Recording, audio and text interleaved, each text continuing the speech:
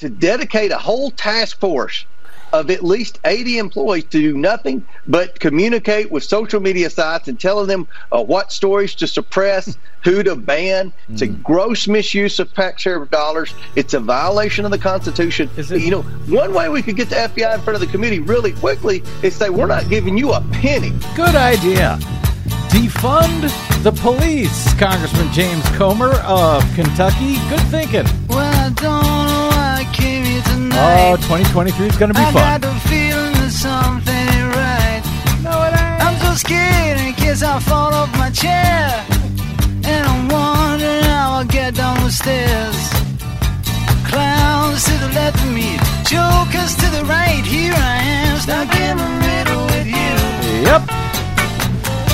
From Pacifica Radio in Los Angeles, this is the Bradcast, as heard on KPFK 90.7 FM in LA, also in California in Red Bluff and Redding on KFOI and Round Mountains KKRN, up in Oregon on the Central Coast on KYAQ, Cottage Grove's KSO, Eugene's KEPW, Lancaster, Pennsylvania's W News, Maui, Hawaii's KAKU, in Columbus, Ohio on WGRN, Palinville, New York's WLPP, Rochester, New York's WRFZ, down in New Orleans on WHIV, out in Gallup, New Mexico on KNIZ, Concord, New Hampshire's WNHN, Fayetteville, Arkansas's KPSQ, in Seattle on KODX, Janesville, Wisconsin's WADR, Minneapolis, St. Paul's AM 950 KTNF. We also stream coast to coast and around the globe every day on the internet, on the Progressive Voices channel, Netroots Radio, Radio for Humans, NicoleSandler.com, Radio Free Brooklyn, Workforce Rising, No Lies Radio, Verdant Square Radio, and Detour Talk, blanketing planet Earth. I'm Brad Friedman, your friendly investigative blogger, journalist, troublemaker, muckraker, and all-around swell fellow, says me from bradblog.com. Thank you very much for joining us for another thrilling edition of the Bradcast. Before we ride off into the sunset for 2022, we're going to be joined momentarily by the great Heather Digby Parton to get her thoughts on the finale hearing of the January 6th committee and their criminal referrals to the DOJ for Donald Trump for the crime of insurrection and more, and for a bit of a year-end wrap-up as we head out after today for a holiday hiatus with our own families and a little bit of R&R, which I'm pretty sure I can use. I don't know about you, Desi Doyen. Well, it has been an interesting and very busy year. But hey, we made it through the 2022 election, so good job, everybody.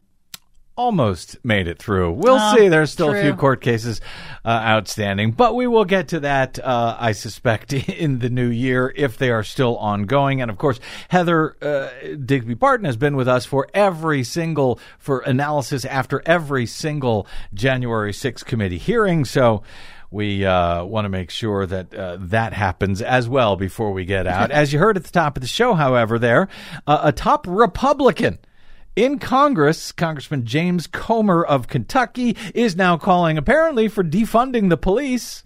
He wants to defund the FBI, apparently, because he, like so many others, have fallen for this Donald Trump nonsense that the FBI was censoring Twitter before the 2020 election in order to rig the election for Joe Biden or something.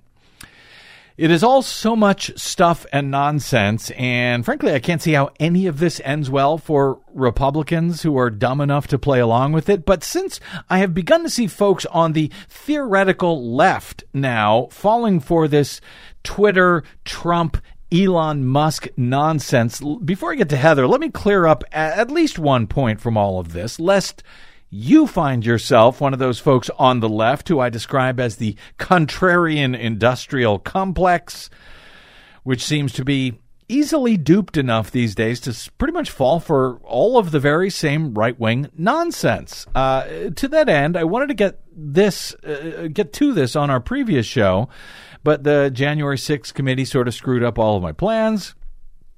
And we've got some new information on this story today as well. As Washington Post reported in an exclusive over the weekend, a confrontation between a member of Elon Musk's security team and an alleged stalker that Musk had blamed on a Twitter account that tracked his private jet. That confrontation actually, as it turns out, took place at a gas station 26 miles from L.A. International Airport and 23 hours after the Elon Jet account had last located the jet's whereabouts. In other words, according to Drew Harwell and Taylor Lorenz of the Washington Post, both of whom were among those suspended by Elon Musk from Twitter recently, supposedly for tweeting out Musk's real-time location, well, Musk, his claims appear to be complete and utter BS. There was no real-time tweeting of his location. This event that occurred that he blamed on this Elon Jet account actually took place 26 miles from the airport and 23 hours after that account had actually said where Musk's jet actually was. The timing and location of the confrontation, according to the Washington Post on Sunday, cast doubt on Musk's assertion that the account had posted real-time, quote, assassination coordinates, as Trump called it, that had threatened his family and led to this confrontation. The confrontation was cited by Musk as the reason for suspending a number of journalists who had simply reported on this story. Police have said little about the incident, but they said they've yet to find any link between the confrontation and the jet tracking Twitter account. That, according to Washington Post over the weekend. Now, in addition to suspending the Elon Jet account, Musk, who used to describe himself as a, quote, free speech absolutist, unquote. That was before he took over control of Twitter. Well, he also suspended accounts from journalists from the New York Times, CNN, other news organizations who were simply covering the Elon Jet account's suspension. Now, one of them, in fact, one of the banned, suspended journalists was Steve Herman. He's the Voice of America's chief national correspondent, a former White House bureau chief for them. He was live in studio here with me as my guest on this program just about 2 weeks ago. So after he was informed by Twitter of his supposedly permanent suspension from the social media service, he told me that he was given, quote, no explanation by the company as to why he was suspended. He shared with me both his opaque notification from Twitter that he had been suspended for breaking the rules. They didn't tell him which rule he had broken. And he had shared a statement from Voice of America about all of this, demanding his reinstatement and an explanation for why they banned this decades-long, top-notch, well-respected, even-handed journalist, Steve Herman.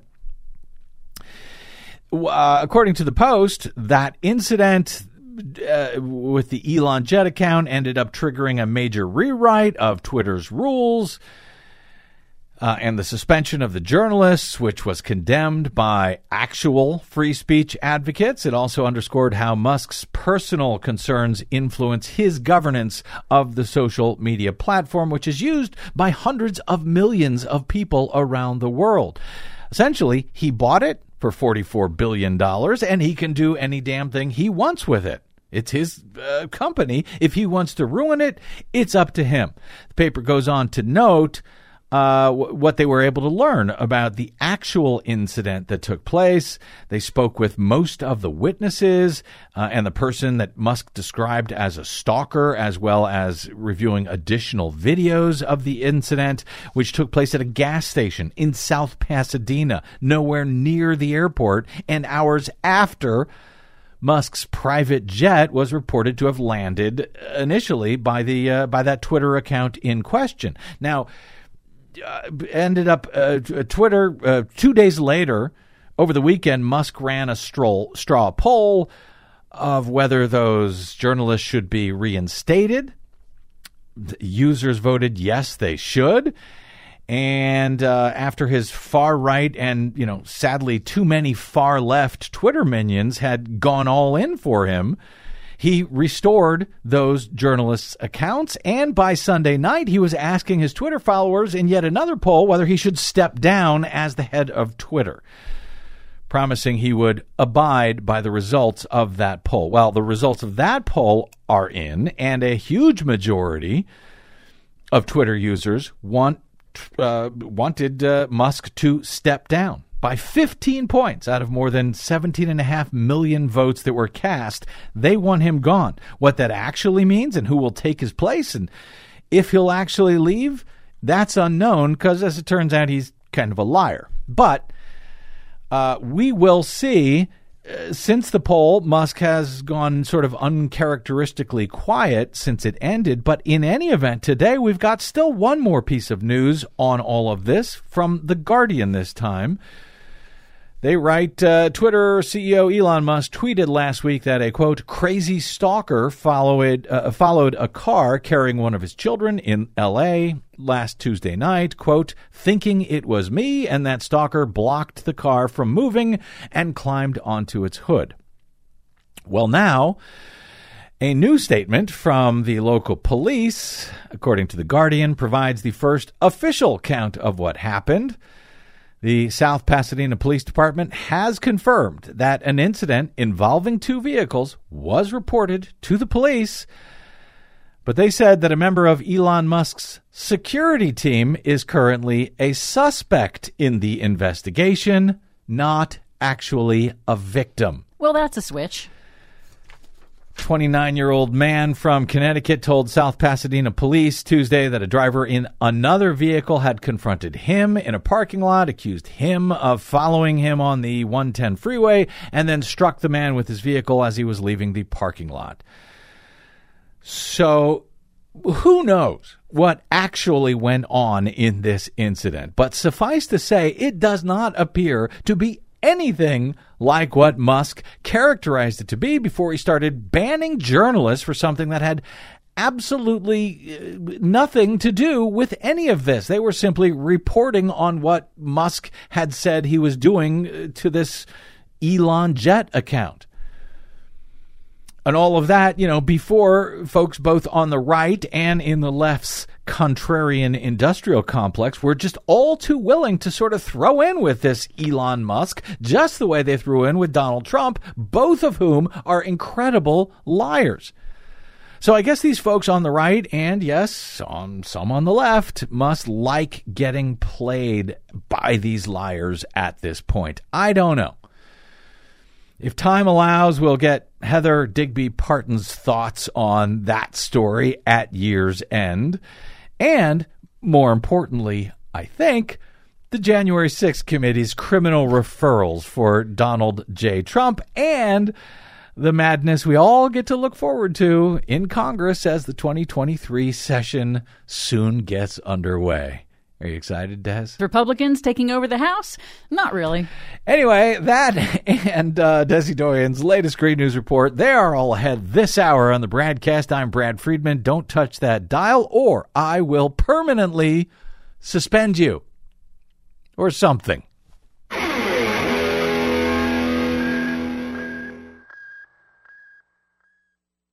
Hey, this is Brad. Please consider supporting whichever progressive media outlet is serving you. Most, just like us, do not receive corporate or political support. We all need your support to counter the powerful corporate media echo chamber. From Desi Doyen and myself, thank you. Mr. Chairman, we understand the gravity of each and every referral we are making today, just as we understand the magnitude of the crime against democracy that we describe in our report. But we have gone where the facts and the law lead us, and inescapably, they lead us here. Accordingly, Mr. Chairman, in light of these facts, I ask unanimous consent that the chairman be directed to transmit to the United States Department of Justice relevant select committee records in furtherance of these criminal referrals.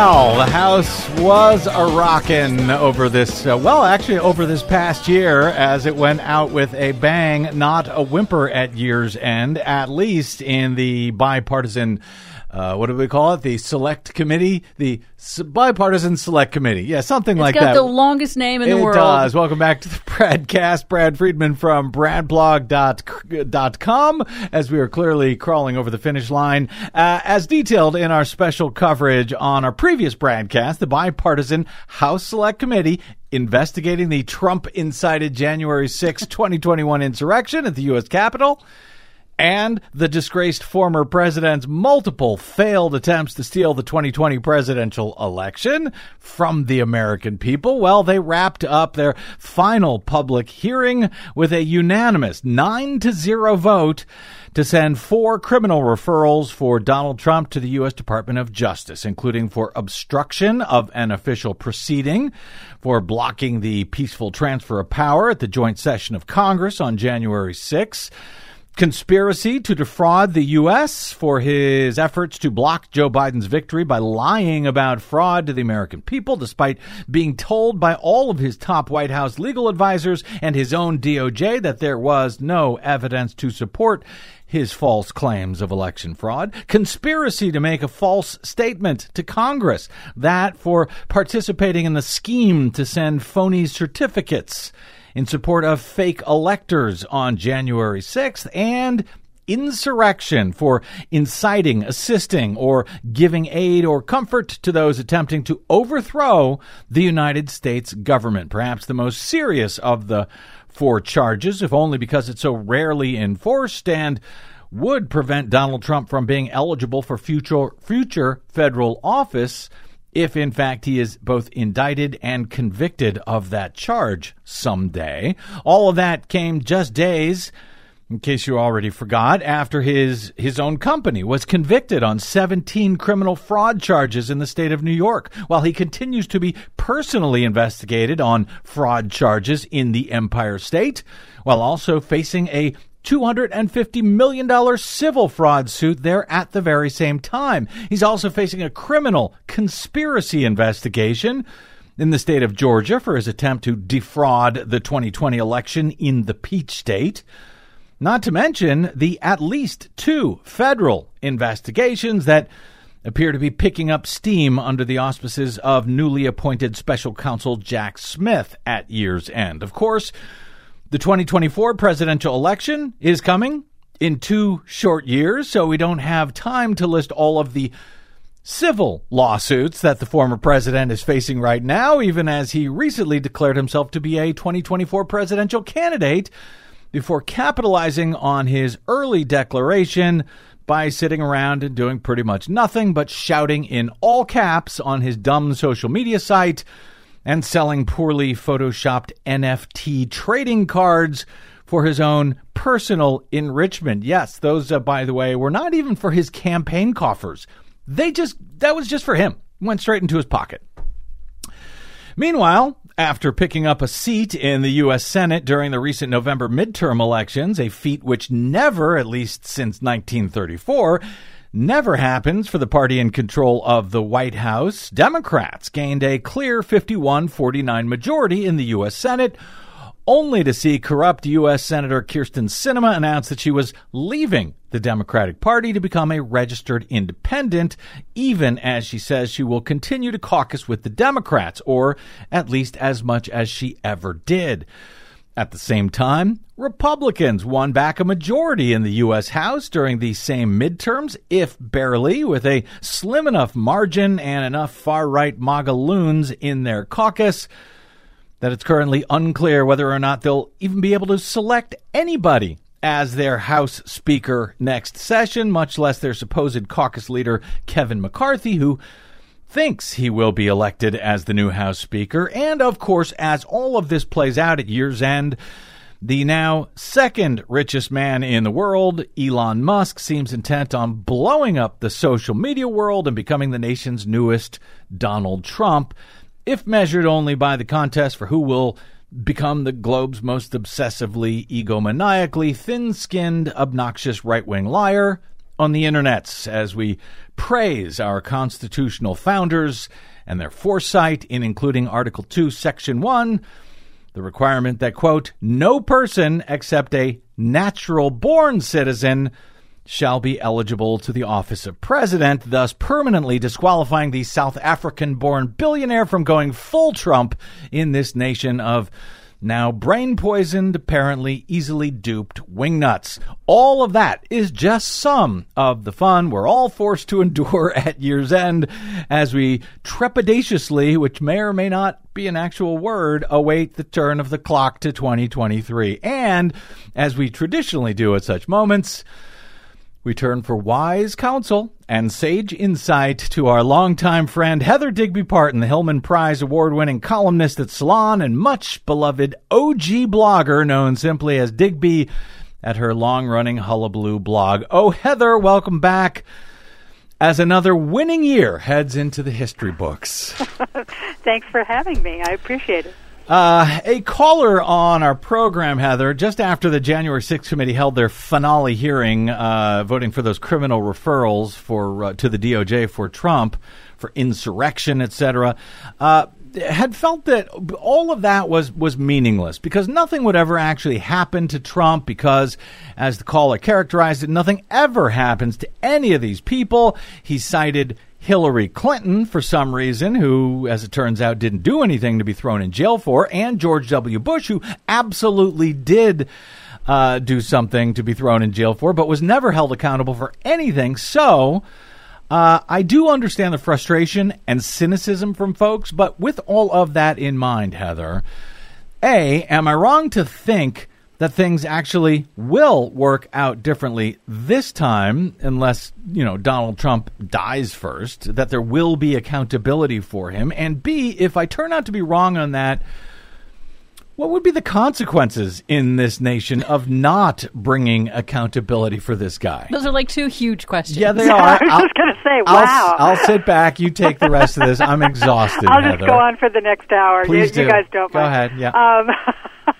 Well, as for the first question, whether or not I think that anything's going to happen, I honestly don't know. I mean, it just seems there's so much piling onto him.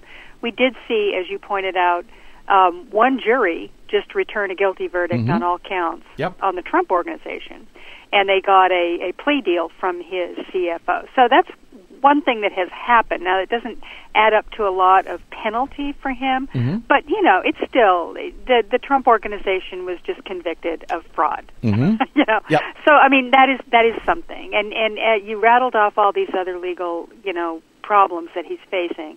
It seems unlikely that none of those are going to end up with some kind of sanction against Donald Trump.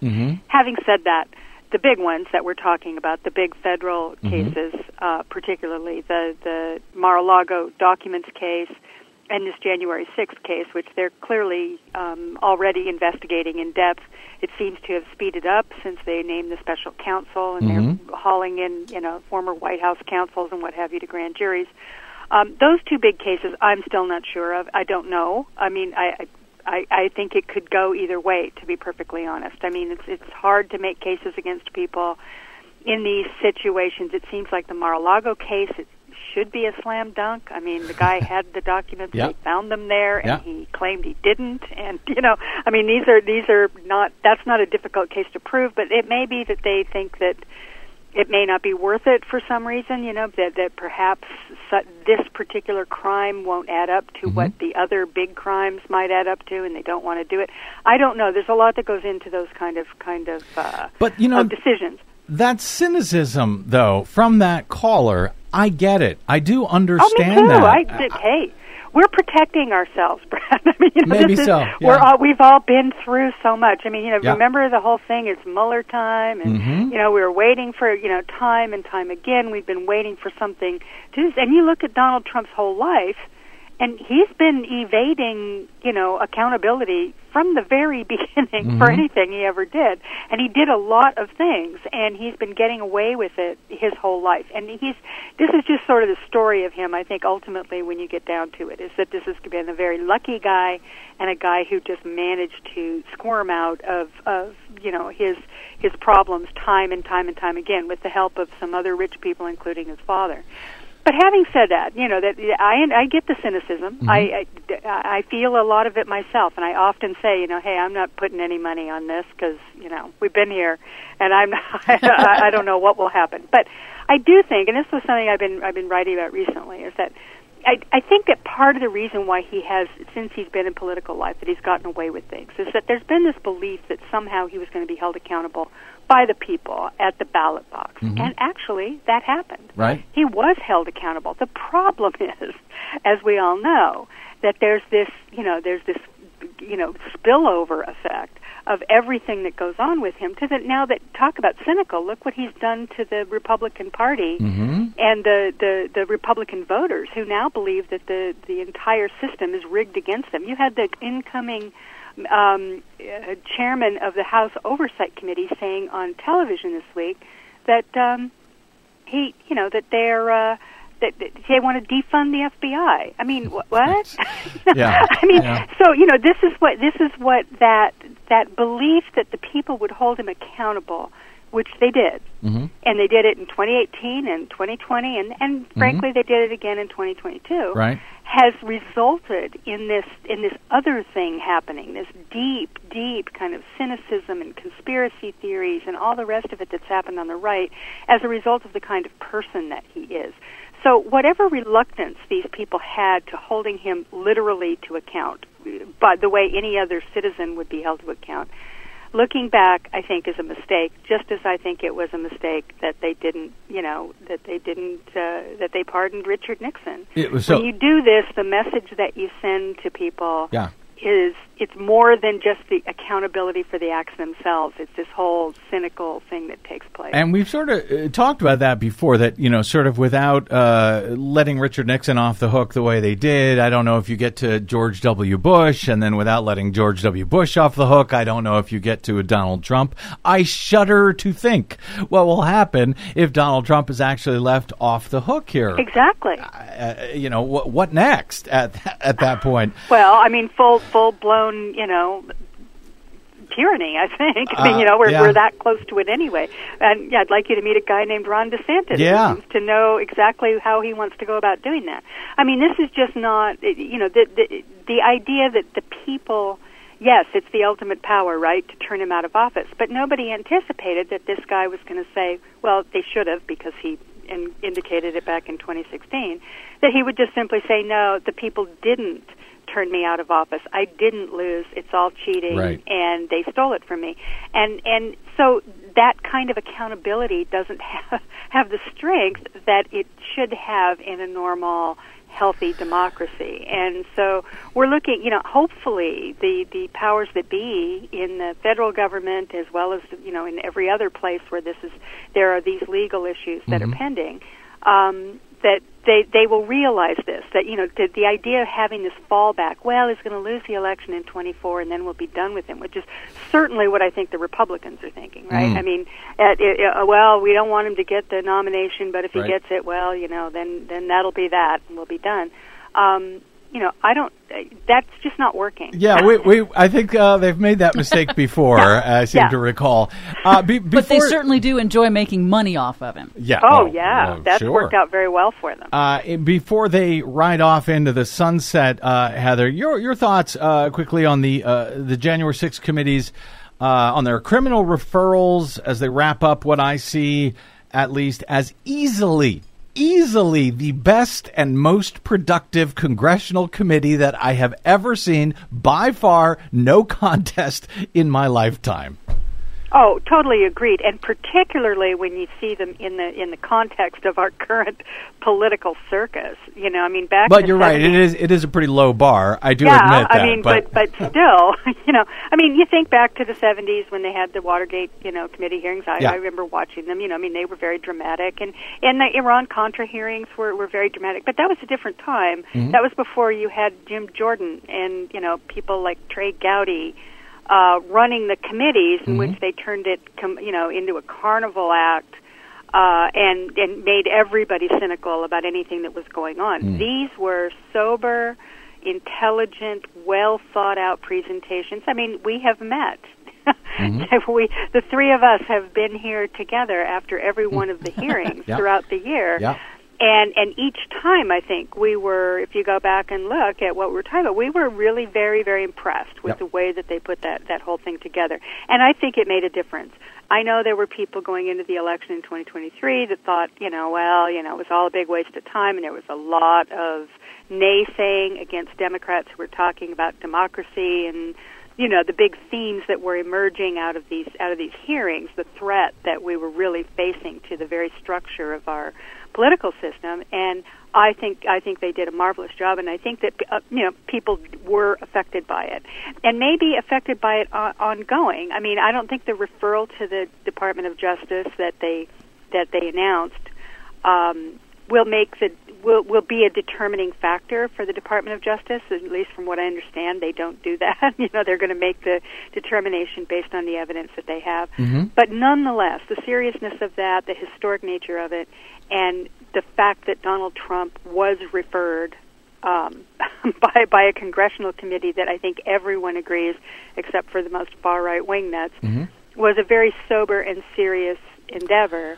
I think that will make a difference for 2024 too, as we're going through whether Trump, you know, whether it's part of Trump's fight for the nomination, or if he wins the nomination, if he you know, goes into the general and runs against the Democrats. I think that they've made a big difference, and just on a historical basis, I don't think there's ever been anything like it. Also, we've never had an insurrection like it. So. Well, exactly, and True. also, you know, speaking of insurrection, I mean, I don't know, it won't be a determinative factor, as you note, Heather, as far as whether they bring charges or not, but the fact that, you know, I think there's a school of thought that, well, you know, maybe they'll bring charges, but they'll go as easy as they possibly can. And when you have Congress now actually saying, we recommend that you charge him with insurrection, which is never charged, it's not a determining factor, but they will now at least have to look at the farthest reaching charges like insurrection and at least consider that, where they might not have before, knowing that, well, you know what, Congress has recommended it. And by the way, you know, incitement of insurrection was what his second impeachment was for, when a majority of the U.S. Senate, a bipartisan majority of the U.S. Senate,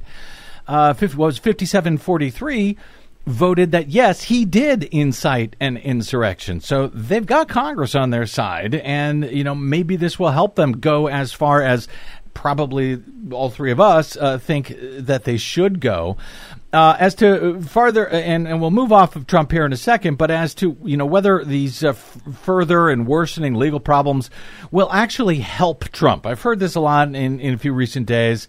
I read one of your pieces over at Salon this week that it seems like you seem to agree, actually, with Donald Trump himself. He wrote on social media in response to the January 6th committee, quote, "These folks don't get it when they come after me. People who love freedom rally around me. It strengthens me. What doesn't kill me makes me stronger." I think that might have been true at one time. I don't really know if that's true anymore, Heather. I don't know if it's true anymore either, but it certainly has been true. And I have said that for a long time. You know, every time you go after, you know, it's the old saying, you know, if you're going to go after the king, you better not miss, kill him. right? Yeah, exactly. Because it does make him stronger, and it has made him stronger in the past. He's at his weakest point right now that he's been in since we saw him come down the escalator in 2015.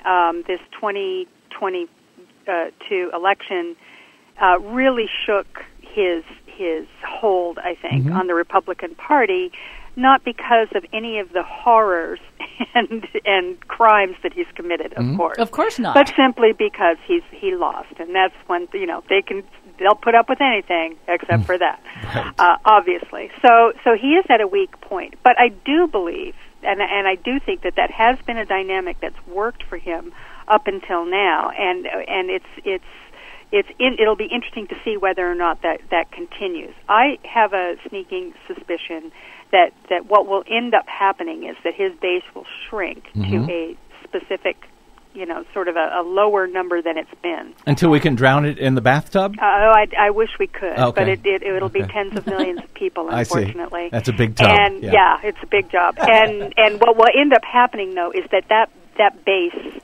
will continue to wield outsized power within the Republican Party, whether a majority of Republicans like it or not. And look, Donald Trump is a guy. He's not going to just go, well, I understand. The people have spoken. And, it's time for me to move on, and I want to throw my support behind my good friend Ron DeSantis or whatever. Well, that's not going to happen. So the battle that we are about to see, and the persecution complex that he has, and by the way, that same persecution complex is very much the dynamic that energizes the Republican base with or without Trump, right? That's why they see him as their Jesus. He's being persecuted on their behalf because of all the hatred that they have to endure.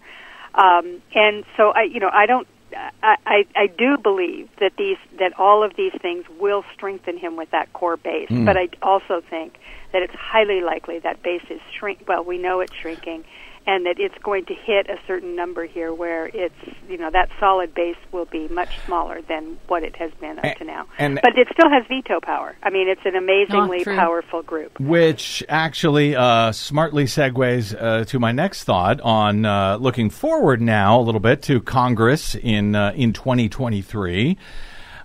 Speaking of a shrinking base, but a louder and, in one sense, more powerful one, Kevin McCarthy is hoping to become House Speaker in January.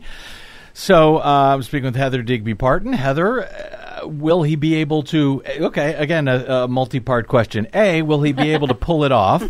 B, will House Republicans be able to elect anyone as Speaker in January if Kevin McCarthy can't pull it off? And... well, I guess 3, do you have enough popcorn on hand in your house to watch all of this play out over the next few weeks? I do not. I've ordered some more, believe me. Good. I'm laying in a supply. I mean, I hate to, Schadenfreude. Yeah, careful. Careful. I mean, I don't know. I mean, Kevin is in big trouble, and it kind of surprises me, to tell you the truth, because I thought he'd sort of laid the groundwork. We've been here before with this guy, right? I mean, he was supposed to come in 2015? He was, or 2014. He was going to be the new speaker after John Boehner was kicked out, largely by the Freedom Caucus and the right wingers in the caucus at the time. And he was set up, and then he went and shot his mouth off. And and he is a very loose-lipped, sink ship kind of guy, right? I mean, he said a lot of things he shouldn't have said to the media over the years, and he lost his chance then. And I thought he had regrouped and figured out what to do to make sure that didn't happen. And much of the same dynamic is happening now. John Boehner was under pressure from his right, and that's what's happening. And actually, John Boehner actually had a right. I don't know whether there's anything but right in the Republican caucus, maybe 2 or 3 guys that were just elected from New York. But other than that, it's a right-wing party all the way. But they do have some far-right extremists that are really flexing their muscles. And he's got a very, very small majority, which is what he was not counting on that. They thought they were going to have a big win. Well, his small majority... Oh, you mean the small majority for the Republican Party over the Democrats? For the Republican Party, I mean, he's got, what has he got? He's got 5 seats, I think. Right. Yeah, and that's a few enough seats that the far-right extremists now control him. They control him. And he's making deals left and right, and I can't even imagine what the deal he made with Marjorie Taylor Greene. I don't even want to know. I mean, it's got to be, he must have sold literally sold his soul. Well, you wrote about her and described her as, quote, immensely influential Marjorie Taylor Greene of Georgia, which kind of ran a shudder down my spine. What kind of world do we live in? Marjorie Taylor Greene. I've been calling her the shadow speaker. In fact, I think I said that on this show the first time. That she has tremendous power, and she's showing it. In fact, now she's fighting with Lauren Boebert because Boebert is going against McCarthy, so she's going mano a mano with her little friend Lauren, and I mean give me some more popcorn. There is not enough popcorn. Pour some tequila on that, know, for me. But I mean, I think that this is going to be very interesting. And your question as to whether anybody can win it, well, I mean, rarely have we been in a situation where that might actually be up for grabs, but it is. Yeah. Because if they hold tough and they're just that crazy that they might, that they might just go, hey, we don't care, to hell with it, right? Then you're in a situation where nobody can be elected as a speaker. Now there is, and I wrote about this last week too, that the dark horse here, which nobody wants to talk about, is Steve Scalise, who's McCarthy's second in command. And when they voted for majority leader and and majority whip and what they the leadership post just a couple weeks ago, Scalise got 100%. McCarthy had 38 defectors, which tells you something, right? Oh. So I think that what most people are thinking is that if somehow McCarthy really does flame out here, and I think the smart money still is on him pulling it off, just selling himself. Completely out to the right wing in order to get this to work. And that means giving them the power to usurp him at any moment, which is what the big fight is about, whether or not they can do this, vacate the chair or whatever. Like a snap confidence vote. Yeah, where they can it's like a snap fire him vote. Immediately if they don't like it. Exactly, and Marge, she cracks the whip, so this could be really ugly, and a number of other things, committee, members, and of course, what they want him to do is to completely allow them to run their, Hunter Biden, nude pictures extravaganza. But will if they're able to pull that off, Heather, will any of that actually be any good for them? It may be good for us, for popcorn, but I mean, will any of that actually help them in advance of 2024? No, I mean, Kevin McCarthy may be a bit of a dim bulb, but he knows that this isn't good for them. That this is, is that what, and I just told you just earlier about this guy, his name is Comer, Representative Comer, who will be the new head of the House Oversight Committee, just said, we want to defund the FBI. That's the kind of stuff Kevin McCarthy knows probably isn't a winner you mean defund of a policy, but there's nothing he can do about it because these people are all running the show. So the inmates have, literally taken over the asylum, and we don't know what will happen. Now, I don't think Steve Scalise or anyone, there's one other person that they had, I can't remember who it was, but there's another person that's sort of been another dark horse. People are thinking, well, maybe he could step in like Paul Ryan did, Well, it didn't work out for Paul Ryan either. Right. He got, he got drummed out. Yeah. He got drummed out too, and he just said, "Thanks, bye. It's been great. I got my tax cuts. I'm gone." Yeah, right. But they, these, there is no winning on this. I don't even know why McCarthy wants the job. To be honest, it just seems crazy to me. But I think that there is a possibility that if Scalise or something like that doesn't work out, if Kevin can't do it, that we are stuck in a situation where somebody's got to have to get some Democratic votes to win, and that this could be so fascinating. It could be the best because that's the scenario that Kevin McCarthy is whispering in everybody's ear is the dark possibility here if he doesn't get what he wants, which is that this is a 5-vote margin that the Republicans have. The Democrats are going to put up Hakeem Jeffries for Speaker. All it would take is 5 Democrats to vote for 5 Republicans to vote for Hakeem Jeffries, and he's the Speaker of the House. This is not a partisan thing, right? This is just the full House vote. So. Right. I can't even imagine such a thing. But no, me neither. But who knows? I mean, there doesn't seem to be any actual. You look at Plan A, Plan B, Plan C.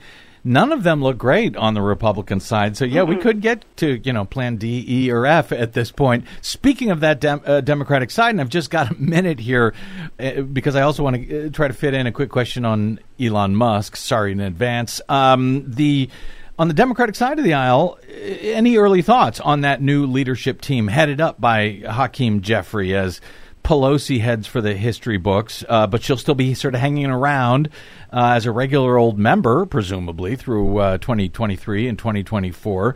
You got any confidence in Hakeem Jeffries moving forward? Well, I don't know. I know he's been, speaker in waiting for quite some time. So presumably he's been watching and learning. One hopes. I mean, this leadership team, I was shocked that there wasn't a bigger fight. To tell you the truth. You mean to stay on board, or to who would be the new fight leadership? for the leadership. Right. I mean, I just thought there would be, some Nancy Pelosi continues to astonish me, because basically this was the leadership team that she anointed and said, here are my, this is my heir. These are the heirs to the throne. And I thought, well, no, that's not going to happen. There's going to be a big fight. There's a bunch of people who are, waiting, and Hakeem Jeffries, I don't know that much about him, to be honest. I mean, other than what I read, and I guess he's got some skills. And we've talked about this before, that speaker skills are not necessarily ideological. They're about trying to wrangle a diverse coalition. Organizational more than ideological. And and I don't know if you watched the Nancy Pelosi documentary on HBO. Not yet. I hear it's good. It is good, and it just shows that, the kind of organizational skill that she has in getting people to, getting the votes is basically what it is. It's about getting the votes. So maybe he's really good at that. I don't know, but we'll have to see what goes with that. I'm not sure. I'm not sure either. It's going to be very interesting, and of course, it is going to have to do with how things go on the other side of the aisle. So we'll watch that play out. Finally, I suspect, like me and everyone else, you may be simply agog in watching this implosion by Elon Musk playing out in real time on Twitter. I note that you have signed up for an account at the competing social media service Mastodon, as both Desi and I have. And as everything seems to be falling apart on the once beloved Twitter, and I'm old enough to remember when it actually was beloved and important. So will Musk really step down here as head of Twitter? But more importantly, a huge majority of users voted for him to do that in this recent dumb poll. But more importantly, if he does, will that be better or worse for Twitter and those of us who are still enduring it at this point? I don't see how it could be worse. I think he's taken a wrecking ball to the place. It's absolutely, it's still functional, and I still go there, and, and I'm still using it to some degree, although I'm transitioning to Mastodon. I have an account on Post, too, I'm just trying out the alternatives. But, it has been very important. And not just to people like us here in America doing our political thing. It's been important to people around the world. Yep. They've been organizing protests and movements, and this is too important to be in the hands of some ridiculous, I don't know, man baby. What is he? Is he some kind of libertarian princeling? I don't even get what this guy is, other than he's a thin-skinned, petulant little boy who has. He took some criticism from the left, and so he's joined this cadre of others who used to consider themselves of the left, as who are now contrarians, and he's just listening to that side of it, that the left is the greatest evil in the world and must be stopped. And so basically he is objectively pro-fascist as far as I can tell. And it's a very, very disturbing phenomenon in social media, which is, important. I listen to this stuff by, observers like Kara Swisher, who's an expert and all that stuff, and they're kind of, shrugging their shoulders, going, no big deal, it's just another platform. But, I don't really think it is just another platform. And I think it's been an important platform, and one that has had great meaning and efficacy and utility in our politics, and it took a long time to get it to the point where it was functional that way, and now it's just all of that has just been cratered. We've got Nazis all over our comments. That's just what's happened. Nazis all over our comments as the year 2022 wraps up. Thank you very much. And actually, you have been of great utility to this program, Heather Digby Parton. I want to thank you at Year's End for all of your support and always being on standby, often at a moment's notice when the House calls one of these hearings or anything else. Of course. Thank you so much for your contribution throughout the year, and I hope you don't mind if we use and abuse that same kindness in 2023. Heather Digby Parton of Salon. You can find her work at salon.com, of course, at digbysblog.net. You can find her still on the Twitters at Digby56. And if I have this correct, you are simply Digby over at Mastodon, correct? It's mastodon.social is my handle. Just Digby. Good luck finding her there. Yeah. Good luck to all of us finding anyone on that thing. Anyway, thank you so much for everything. Heather, have a warm, safe, healthy, and especially healthy holiday season, and we will talk to you in the new year. Absolutely. Thanks for having me. Happy New Year. Thank you. All right, quick break, and we're back with our final Green News Report of the year with Desi Doyen. And that's straight ahead on the Bradcast. I'm Brad Friedman.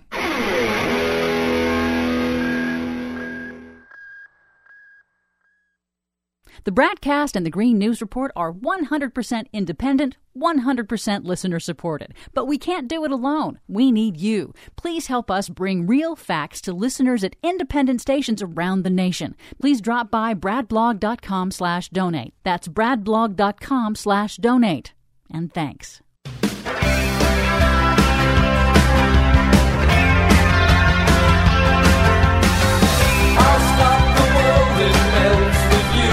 Well, Desi Doyen, it's the holiday season, our last Green News Report of the year. Yes. I'm sure it's another one of your giddy, happy, bright holiday songs. Look, I don't make the news, I just report on it. As she does on our latest Green News Report. We're at close to 15 million children affected at this point, and that's over 30 million people. Worst drought on record threatens famine in the Horn of Africa. We have decided to turn our back on Russian fossil fuels and to diversify towards reliable energy partners. Europe signed green electricity deal with Azerbaijan. Plus, this summit in Montreal was seen as a make-or-break time. Nations strike historic deal to halt loss of nature worldwide. All of those happy holidays stories and more straight ahead from bradblog.com. I'm Brad Friedman. And I'm Desi Doyen. Stand by for 6 minutes of independent green news, politics, analysis, and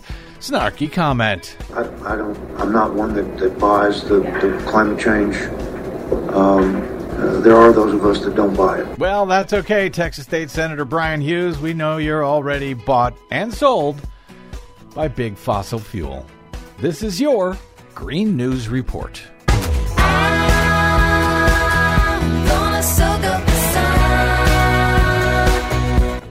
Okay, Desi Doyen, it's the holidays, so as grim as the Green News Report may get here today, hopefully we end on an up note? Yes, please continue to listen.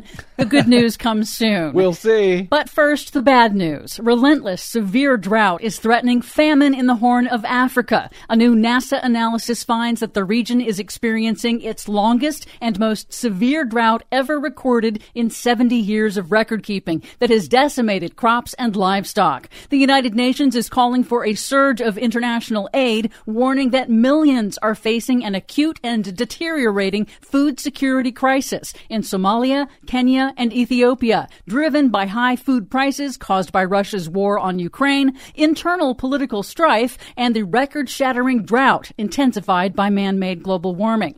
Here's Rania Dagesh Kamara, UNICEF's Deputy Regional Director for Eastern and Southern Africa, in an interview with NPR. It looks different to most crises that I've seen in the last 22 years in the region. It is the front lines of climate change. It is 5 failed rain seasons, which we've never seen in this part of the world.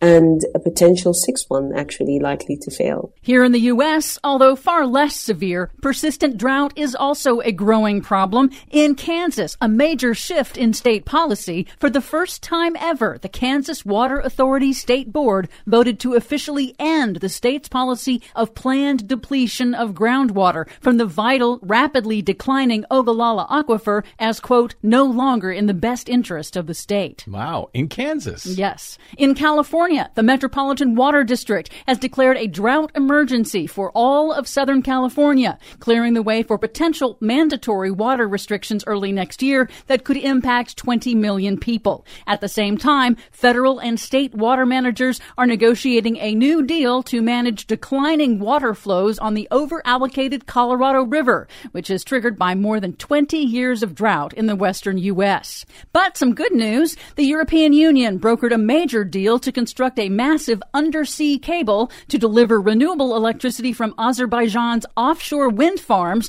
to Hungary, Romania, and Georgia to help them break free of heavy dependence on Russian oil and natural gas. So there's that. The irony of Russian President Putin's war on Ukraine is it has accelerated the world's transition to renewables. Irony plus death equals Russia. In other news, Tokyo, Japan mandated that all new houses and large developments must include solar panels beginning in 2025. Well, that's good. To cut household carbon emissions.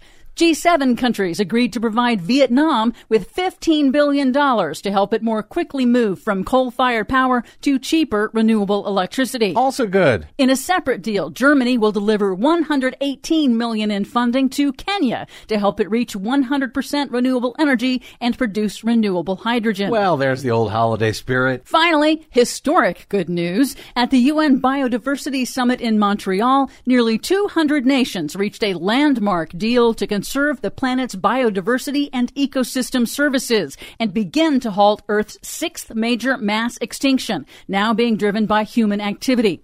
But the United States is not a party to the agreement. The deal sets a target of conserving and restoring at least 30% of the Earth's land and water by 2030, protecting vital ecosystems and protecting the rights of indigenous peoples. It also includes a key provision to end harmful government subsidies for extraction industries like fossil fuels. And in a major breakthrough, rich nations finally committed to paying developing nations an estimated $30 billion a year by 2030 via a new biodiversity fund to protect what remains of nature. Well, there you go. You finally got to some good-ish news. What were we waiting for? Christmas? For much more on all of these stories and the ones we couldn't get to today, check out our website at greennews.bradblog.com. Find, follow, and share us planet-wide on the Facebooks and the Twitters and the Mastodons at Green News Report. We're standing down for a bit of a holiday hiatus. We hope you have a warm, safe, and healthy holiday. We'll see you after the new year. I'm Brad Friedman. And I'm Desi Doyen. And this has been your Green News Report. Icicles on eaves troughs and tinsel on the tree, but it's a green Christmas for me. Well, it'll be a green Christmas for some folks out here in L.A. I think the rest of the nation will be freezing cold, but anyway, as you heard the man say there, we will be taking off for a little bit here until after the new year. I just kind of want to thank everyone for your support over this past year. Yes. Listeners, affiliates, and in particular, supporters of this program. We could not do any of it without you. So thank you for everything. Thanks also to my guest today, Salon's Heather Digby-Parton, to our wonderful producer, Desi Doyen, and to you for spending a portion of your day or night with us. Yes, thank you. It is always greatly appreciated. If you missed any portion of today's show or anything else we've done this year or any year prior, you can download them all for free at bradblog.com. And in case I check my email while I'm gone, you can email me at iambradcast@bradblog.com. And I am on the Facebooks and the Twitters and the Mastodons at The Brad Blog. Find me there until you find me here. Next time in 2023, I'm Brad Friedman. Good luck, world. Red nose on the reindeer, tinsel on the tree, but it's a green Christmas for me.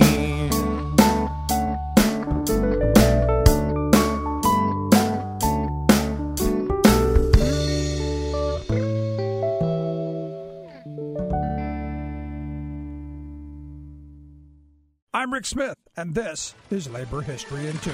On this day in labor history, the year was 1860. That was the day South Carolina announced the Union is dissolved. The pronouncement was a direct response to the presidential election of Abraham Lincoln a month earlier. South Carolina was the first of 11 states to secede from the Union. They were resolved to preserve their system of slave labor. Many debate the reasons why and will cite states' rights or tariffs and taxes as primary causes. But South Carolina issued a declaration of immediate causes just 4 days after its state legislature passed the Ordinance of Secession.